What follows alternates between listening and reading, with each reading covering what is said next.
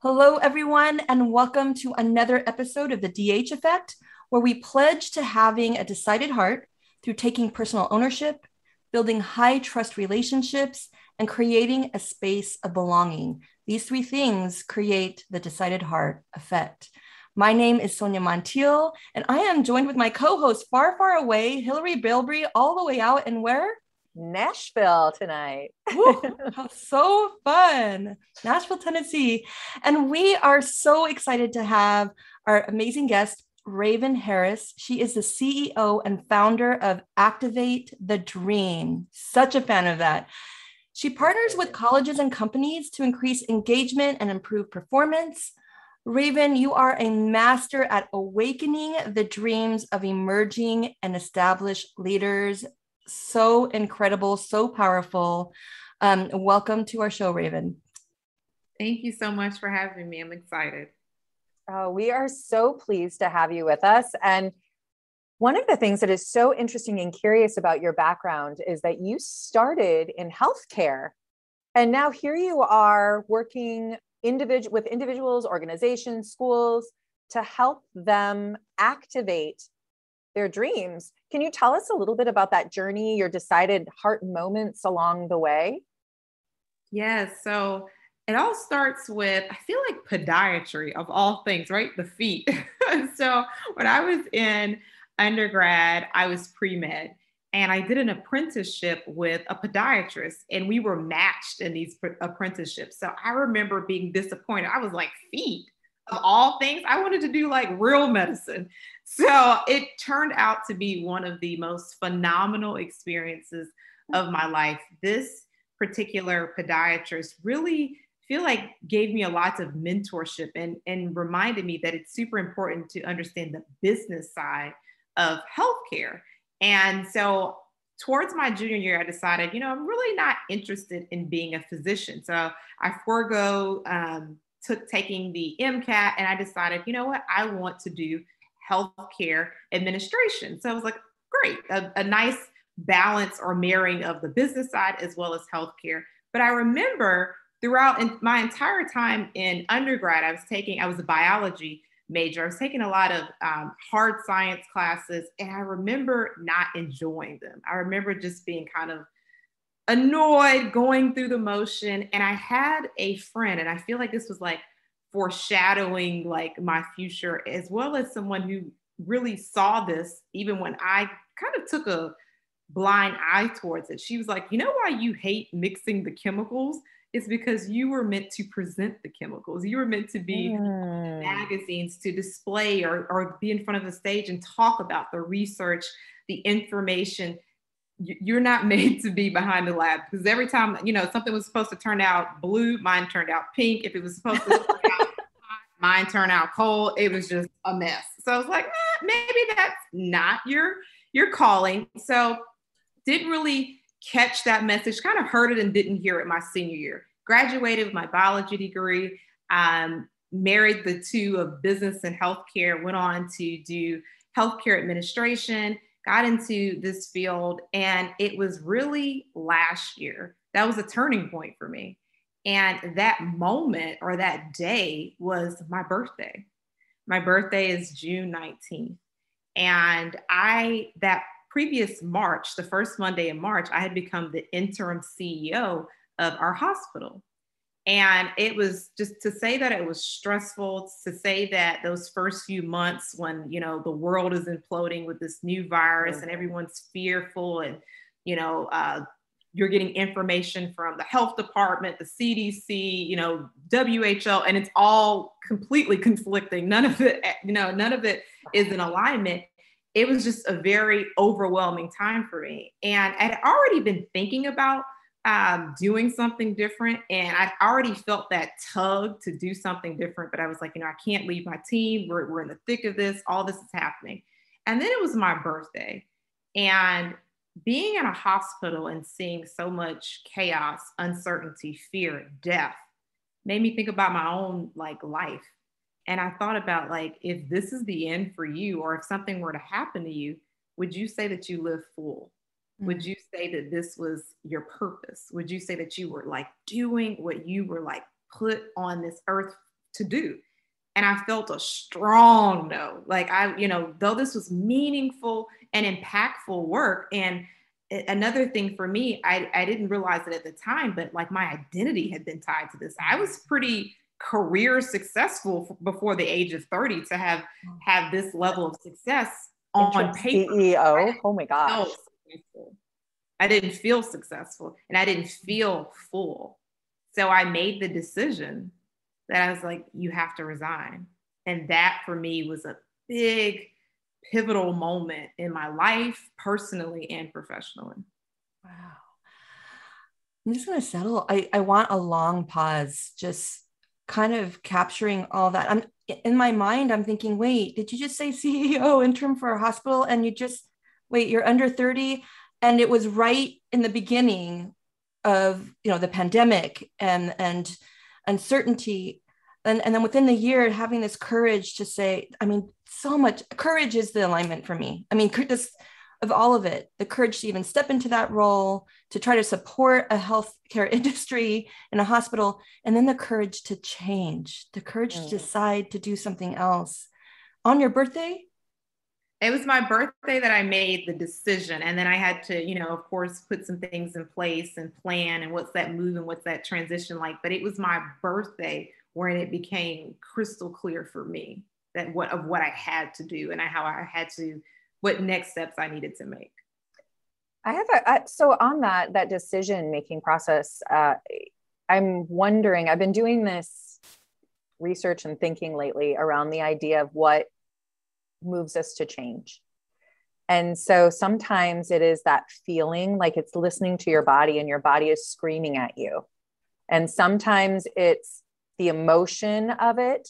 Sometimes it literally is putting it on paper. It's intuition. Sometimes those things are working together. How did you, if you think back to it, what helped you with that discernment? Was it a physical feeling? Did it go beyond that? I think it was a variety of things. I had a person who was a confidant that I reached out to and shared with them how I was feeling. And I would never forget the words that they said to me. They said, if you don't do what's right for you, you'll be regretful and you'll resent yourself. So that stood out to me. Another thing is my values. So a lot of people, will say, what are your values? Maybe it's family, maybe it's wealth, maybe it's your faith, what have you. And I had never really zoned in on what are my core values, what's important to me. So I started doing that. And I think it's very interesting. And I feel like my cousin, whether he knows it or not, he had a lot of influence on me during this time. My cousin is a funeral home director. So we were talking about, we talk so much about life and death and, how are you making the most of every moment, maximizing the moment, the time we have here because of his line of work. And then in my line of work in healthcare.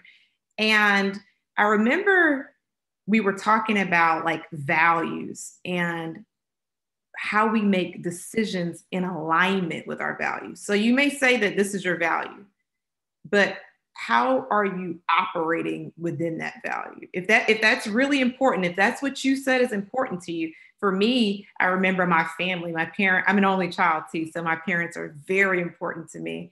And I remember being half across the country and, concerned about them. They are near 70 and just feeling like, I feel like there's a tug to make sure that they're okay and they're taken care of. And also too, I haven't been home now at this point now, probably in about 2 years. And the world just seems like it's imploding. And I'm talking to my family and I'm wanting to be around them. I'm hearing of the things that they're going through. So having that confidant that talked about regret, thinking about my values and making decisions that were in alignment with my values, and my family is one of my top values. And then the conversation with my cousin about, life and death, and seeing so much of it made me think, it just really made it put at the forefront, laser eyed, what are you doing with your life, with your time here. Because whether we, acknowledge it or not, life has always been uncertain. Mm-hmm. Maybe the virus or the pandemic really put more light around it and made people like, oh, wow, I was taking this for granted. I was taking that for granted, embraces, hugs, gatherings, all that type of stuff, especially at the very beginning of the pandemic. It just really was like, I feel like it was like, I call it an epiphany or a download for me. Like, it's now you have to make a decision. You know the information. What will you do with it? I would love, Hillary, I would love for you to chime in. I know that you have so much of your personal experience as well that aligns, but before that, I just, you said something about being suppressed for 2 decades. For 2 decades, my life was suppressed. My dreams were suppressed. And then you just kind of didn't take a leap of faith of following what your own dreams were. So this led to you not existing, not living. And I feel what I'm hearing as well is we're vulnerable as kids. When we grow up, values or virtues are given to, the values are given to us. They're said to us. Our families, usually it's our families. They will say, you know what you value, honey? You value family, you value health, you value wealth, whatever. And you live with that. The grades. Oh man, let's not talk about achievement, but and then there is this turning point that I don't think many of us realize it happens when we become these young adults, that we can deconstruct those values and rebuild. What is it for us as an individual now? Yes, some of these values for my family will come with me, but some may not. And I might find another one that I'm going to add to. And perhaps when we call this self-discovery with the decided heart effect, we're redefining what our identities are. And then we're this new person. So Hillary, I know that you have something as well to add. Well, no, I just, I'm listening to you, and it's so important, that first step. I think it's so interesting. You did so many things that we've actually seen as being the way that someone does it to move and pivot in their life, right? Research backs it. The number one thing where you start with, and we call it virtues, values, who am I going to decide, not being passive in my life, how am I going to decide to show up? What am I going to decide is important to me? And then once you make that decision, really, I love the fact that you went to somebody who you trusted to be able to hear yourself and work through that and see, is this really where I want to go with this? How does this sound? How did this trusted person that I work with and know and love, how do they respond to it? Because they know me. And then when you see that recognition of like, oh yeah, then it's moving that into that place of activating your dream, as you would put it. So I love the path and the process that you have here. And I'm guessing that this is then shown up in the work that you do with your clients now. Absolutely. I'm finding, you'll hear the term like thriving and not surviving. And I used to say that, and now the thing that's really, I guess, impacting me most is fulfillment. I would say that from the outside looking in, people would think that, well, you were thriving, but I wasn't fulfilled. There was something missing. And the more I interact with people, talk with people, whether they be, a college student or an executive, people are really trying to find like, how do I have the most impact, the most influence, and do what I'm purposed to do? I believe that when we do what we're purposed to do, we perform at just a level that's incomparable. Yeah. And I think that's across the continuum. And everybody's just trying to find like, okay, what's my thing? What's my niche? Why am I here? And I think that's like really the core to people. People want to know, how can I be at my personal best? And it's a journey, right? It's interesting, as we're on this podcast and recording, for me, what I've been doing, which has been I would say interesting, yes, is like listening to podcasts that I was on at the top of the year. So in January, and seeing my own like personal growth. I think we're just all just trying to become better and better each and every day. And having support and guidance. And as we talked about, a close confidants, people who will give you the best knowledge or the best information and sometimes take the blinders off. I find that the skill set that I'm strongest with other people is where, for me, it's like that I have to continue to work on that. Sometimes we do things, I found also too, sometimes we do things so naturally that we discredit it. We're like, oh, we don't even think anything of it. That happened to me recently where, I was trying to figure out, well, am I good at this? Am I good at that? Or is this something that's a skill set? Or, where do I fit in? And they were like, you do realize you do this, this, and this. Like, you wake up like that. Like Beyonce, you wake up like this. You wake up fabulous. Now that you mention it, yes. And they were like, you realize that those are your gifts and talents, but you do them so naturally, you discredit it. You don't even think anything of it. People like practice, and even like we think about public speaking, get sweaty palms and you're just flowing. And I was like, I never thought about it like that. So that's been interesting as well. Yeah. I say this over and over, that it's really hard to expand or elevate or lift without someone helping you, like needing that, we call it the companion like it's a mirror. Because if we're stuck in our own heads, we'll continue to say the same narrative that we've been saying. We don't know that there's a different narrative. But when we have that confidant, and Hillary, you're my confidant, it's that relay, and it's not only just a cheerleader. It's the push. It's sometimes like, hey, get out of there. Why are you stuck down there? Get up, And that's how we expand in ourselves. And that's where we call like having these trusted relationships in our lives.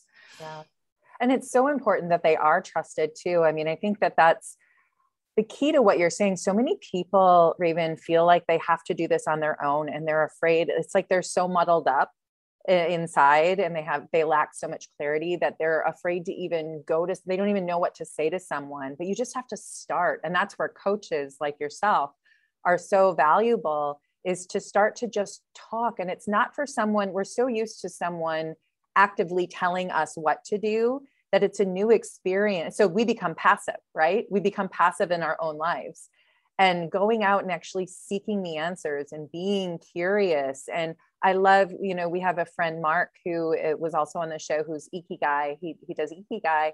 And he's like, keep a notebook, go and talk to people that you trust and say, hey, what do you think I'm good at? And then when you look at the list, what lights you up when you read? Like, I mean, I might be good at writing research papers, but it does not light up my heart, right? Like that does not make me happy. But when someone says, wow, you can really read people's energy, I'm like, ooh, I love reading people's energy. That makes me so excited. So I'm going to do more of that. And you just continue to go down and make those decisions. You don't have to have it all figured out, but you just have to take that next right step. And I think what's powerful too is you were able to parlay it into your new profession.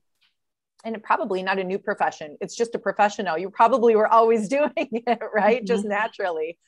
But I think what's so interesting is, we also don't, I feel like it's important to say we don't always need to find that fulfillment in our job. It's great if we do, but some is in our volunteering. Sometimes it is in cooking for your neighbor or whatever that is. I think don't be afraid, no matter how big or how small something is showing up on your heart, that is a real thing. What do you think, Raven? I completely agree. And actually, I think tying our identity to what we do is not necessarily healthy, because if that is stripped from us or taken away from us or just changes or transitions, I realized like I had to, after I transitioned from my last role, like it was almost like a grieving process. Oh. And when I took the first few months trying to figure out, okay, what do I want to do? What does that look like? And people were like, oh, what are you doing? Or what are you working on now? And I used to could say, oh, I have this C-suite title, or I was doing this or do that, I felt like, was that like ego that was attached to a title versus the impact that you make in the world? And another thing that you just said, Hillary, stood out to me. I remember when I hired my first coach, and I kept saying, oh, I just feel like I'm starting over. I'm starting from scratch. And she was like, change your language. You're not starting from scratch. What you're doing, you've already done. You've been doing it for years. You're just doing it in a different space. It's a new vertical. That is all. And that has been something for me that I have to daily continue to say to myself, because I feel new in this space, in the coaching space, and I've had this training, but some of these things, it's like you've been doing them all along. That was the way you were able to, rise in your career and be able to be successful and lead teams in different challenging environments. That's the reason you had these skills already. Maybe you were doing them for another organization, for another company, and now you're doing them for your company. It's just a different space. And like reprogramming my mind to do that and to receive that, that's something I still am troubled with daily. Like, okay, so because sometimes we take all of our, I guess I would call it past success, and then try to say, well, how does it work in this environment? Mm-hmm. And it is different. You're not starting over. You're just, it's,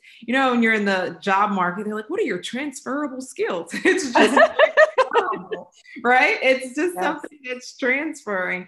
And that has been challenging for me, because I was like, oh, wow, how much was I tying, who I am, what I am, to a particular role? And it's like, no, there's other things that I find enjoyable. There's other ways that I impact people. Like I have great friends, and I found things that I really enjoy lately, like friends that I can just laugh with for hours and talk and, just make people feel good. That's been enjoyable. That's been fulfilling to me, to have someone say like, I love talking with you because I know like, when I talk with you, I feel like a security, and I feel that, you're listening, just listening. Not, oftentimes people don't want to, have a response. Sometimes people just want someone, hey, I just need to let it all out, better. That's why I love journaling too. My dad says better out than in, but it just feels good just to have someone that you feel like is a comfortable and a safe space. And I found, especially during this, difficult season that we're in, that it's fulfilling to me to be that safe space, and for other people to allow to create that same space for me. For sure. I mean, we would love for you to talk more about your current projects and how you are supporting the healthcare industry. Can you describe a little bit more on what you are doing currently? Yes. So working with healthcare organizations, the biggest thing right now is staffing crises. And what I found when I was in the healthcare environment and world is that a lot of times people don't feel connected, to their environment, maybe even connected to the mission. And one of my natural talents that I didn't necessarily recognize until a mentor brought this to my attention is uplifting, affirming.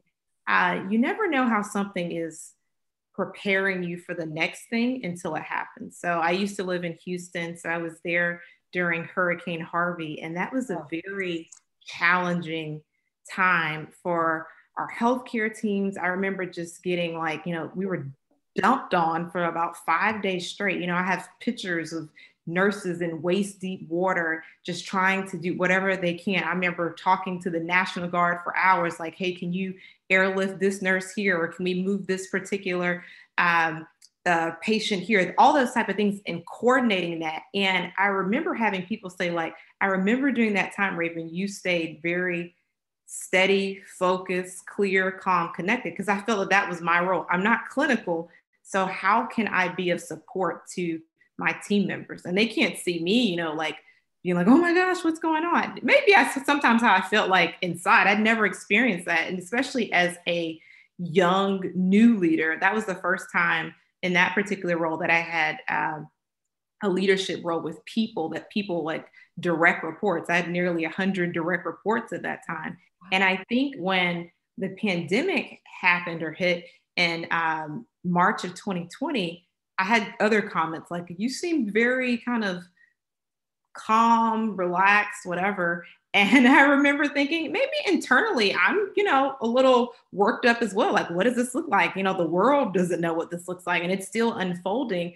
But I think like my calm, steady, like nature and having that previous experience with the Category 5 hurricane really prepared me for the next chaos, uncertainty, fear situation in healthcare. So I think for me, my biggest asset that I bring to organizations is how do we, in the midst of all of this, how do we stay focused? How do we stay connected to the mission? How do we protect our people? No people, no patients. So how do we make sure our team members feel that they are valued, they are heard, that, they're seen and they are appreciated? That is what makes people come back, no matter how fatigued, exhausted. This right now that we're experiencing feels like a marathon. Yes. How does it coming back every day to, be essential workers, frontline workers, heroes in these challenging times? And I think it's really making sure that work environment feels like you're home away from home. It's my home while I'm here, and I'm going to do my best job. And I feel like that's my gift, really affirming people, hearing people, and making the necessary adjustments to make sure people feel like this is an environment that cares for me, that is protecting me, and that wants to make sure that I'm able to be in a psychologically safe environment and do my best work. And I think that's what our healthcare system needs to get back to. How do we make sure that our team members feel heard? They are tired, they are exhausted. And when you can't see the light at the end of the tunnel and you're like, when is this over? When is this ending? You really have to be there for people. You really have to encourage people, and you really have to make sure people know that they are valued, they are appreciated. And this organization, this company, this enterprise, we have your backs. Wow. I'm about to burst because I hear so many things in what you're saying that are just resonating so much. You're speaking, Sonia, in my language so much. And what's interesting, there's two things in particular I would love to just put an exclamation point on from what you said, just so our listeners really sink into it as well and really hear it. And the first is, so what you're describing from yourself, Sonia and I call detached compassion, which seems counterintuitive, right? Like if you're detached, how can you be connected? But you're detached from the outcome and from the emotion and from the things that put you into a place where you're not able to respond and you react instead. So you detach from the outcome, but you still show up with compassion and understanding and forgiveness and the ability to hold that safe space. And so it sounds like your gift is that detached compassion, and it can be trained, but when it's a natural gift, it's absolutely beautiful, because for those where it's not intuitive, it becomes, it takes a lot of work, because a lot of us show up first with our reaction and then regret it later, right? You've seen that happen. So I just want to honor you for that. I think that is so beautiful, that's such a natural quality of yours and so necessary and such a key component to not only being a great companion and coach, but also great for your own personal joy, because that's what allows you to have the ability to disconnect from the job and be able to be happy in your own life as well. The other thing that I really wanted to, I don't know if you've read the book, Leaders Eat Last. I'm in the middle of reading that. Yes. Okay. I see the head nod. And so you're really describing that belongingness, which is something that Sonia and I ascribe to too. She really sees it in college, like the number one, she's also a college admissions counselor, or college counselor. And so was a college admissions counselor, now a college counselor. And so if she, when the number one indicator, and I'll let her talk to it in a second here, is whether or not a student feels like they belong there. It's the same in an organization. It's the same in a family. It's the same in a friendship. And we've lost sight of, not only do we belong, but are we creating belonging? Are we creating safety? Are we creating a place where people want to be a part of it, and that they know that when they come there, they're going to feel loved, supported, lifted, heard, seen, all of those things that you were just talking about, and that they can grow there in a safe space where they don't have to worry about getting retaliation or, it just is, it's so, so powerful. So I'm really resonating. Sonia, did you want to add? Yes, a lot. No, not a lot, I promise. But I couldn't help but feel for the 100 people working, relying on you and depending on you, and to know that you can rely on leadership and depend on leadership. That takes absolute skill to do. And like Hillary kind of hit it, like that detached companionship really does build the trust, because you are steady, you are constant. And at the end of the day, what you do, because I'm sure at first it's like, oh my gosh, I'm a nurse, I'm going to be on a helicopter and I'm going to save lives. Okay, that feels good maybe from a certain point, and then the marathon doesn't end and then you get tired. So how else do you show up? I think to me, it's the belonging. Who has my back? I have these backs, I will, but who has mine? And that reciprocal like nature of a relationship, it is the power of belonging. It is the power of family. And ultimately what that stems for is it's love. That I love my job because I love the people I'm working for and the people who are working for me and the patients that I'm saving. That to me is this universal. And I just have to stick, like Hillary, what she's really taught me is the virtues, like the virtues are that you can always say for me, I am compassionate, I am resilient, I am patient, no matter where I go. That is what defines me. That is my identity. So I can always apply those things to whatever role or whatever thing I do, because if I show up in the most, in the strength that I have, that is where that positive impact happens. And I'm hearing all of those things from you, Raven. Right? I know. You're just, Raven, you're so speaking our language, and you're just an amazing light to have out there for the people that you're working with. And, I would love, we want her all day, right? I do. I know all day, every day. It would be so wonderful. But before we close out the show, I would love, specifically, I love that you talk about activating dreams. And we can't go without hearing what it means to activate a dream. Yeah. So I guess I would say the genesis of that is when I was younger, I loved to perform. I love theater. I love the stage. I share with you all a little bit offline that I am very introverted. So the time where I felt that I got to like express myself and really, be big, and it was on a stage, and to see people's faces light up, or to see people like locked in and listening and watching every movement, it gave me like that burst of like almost like a rush. And when I was younger, I said, okay, I want to be an actress. I want to make a career out of that. Well, negative naysayers and negative self-chatter and, background upbringing, all of those outside factors really got inside. And I didn't pursue that 110%. And felt like an emptiness. So like, as I felt like I always had a way of connecting with people when I was on a stage, whether it was with one person or with thousands watching. I loved that. I enjoyed that. I enjoyed pouring into people. And I felt that was missing from like my life for years. And I was, in healthcare, and I felt that I, again, was like playing almost like small, not being my full, authentic self, and that I had allowed like my dreams to go by the wayside.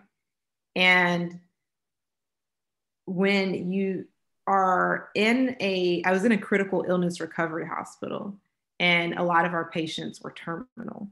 When you are seeing that, it's a reminder that, of the circle of life. And it just reminded me like, Raven, you still have those dreams. You still have those visions. You still have those goals. Are you going to die with them inside of you? And I believe a lot of people have what I call it, that inner tug, that pull to do something more, do something different. I've always wanted to try this. This seems interesting. This seems cool. I'm like really good at this, and I don't know why. That they don't give themselves, as we talked about earlier, permission to explore that, because the what if I fail? What if I fall? What if it doesn't work out? People are going to laugh at me. I was in healthcare. Now I'm doing coaching, or I was in healthcare. Now I'm doing acting. What will people think? All of that, I call it lower self talking to you, us being concerned about, outside opinions.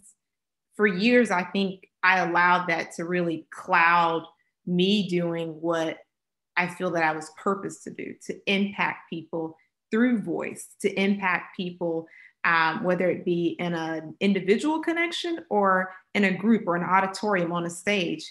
And I felt that almost not only was I robbing myself, I was robbing other people of the change, the impact that I could have on their lives. So activating the dream for me is, I know that there are so many other people who can relate to what I'm saying. Like, I've always wanted to try this. I've always wanted to do this.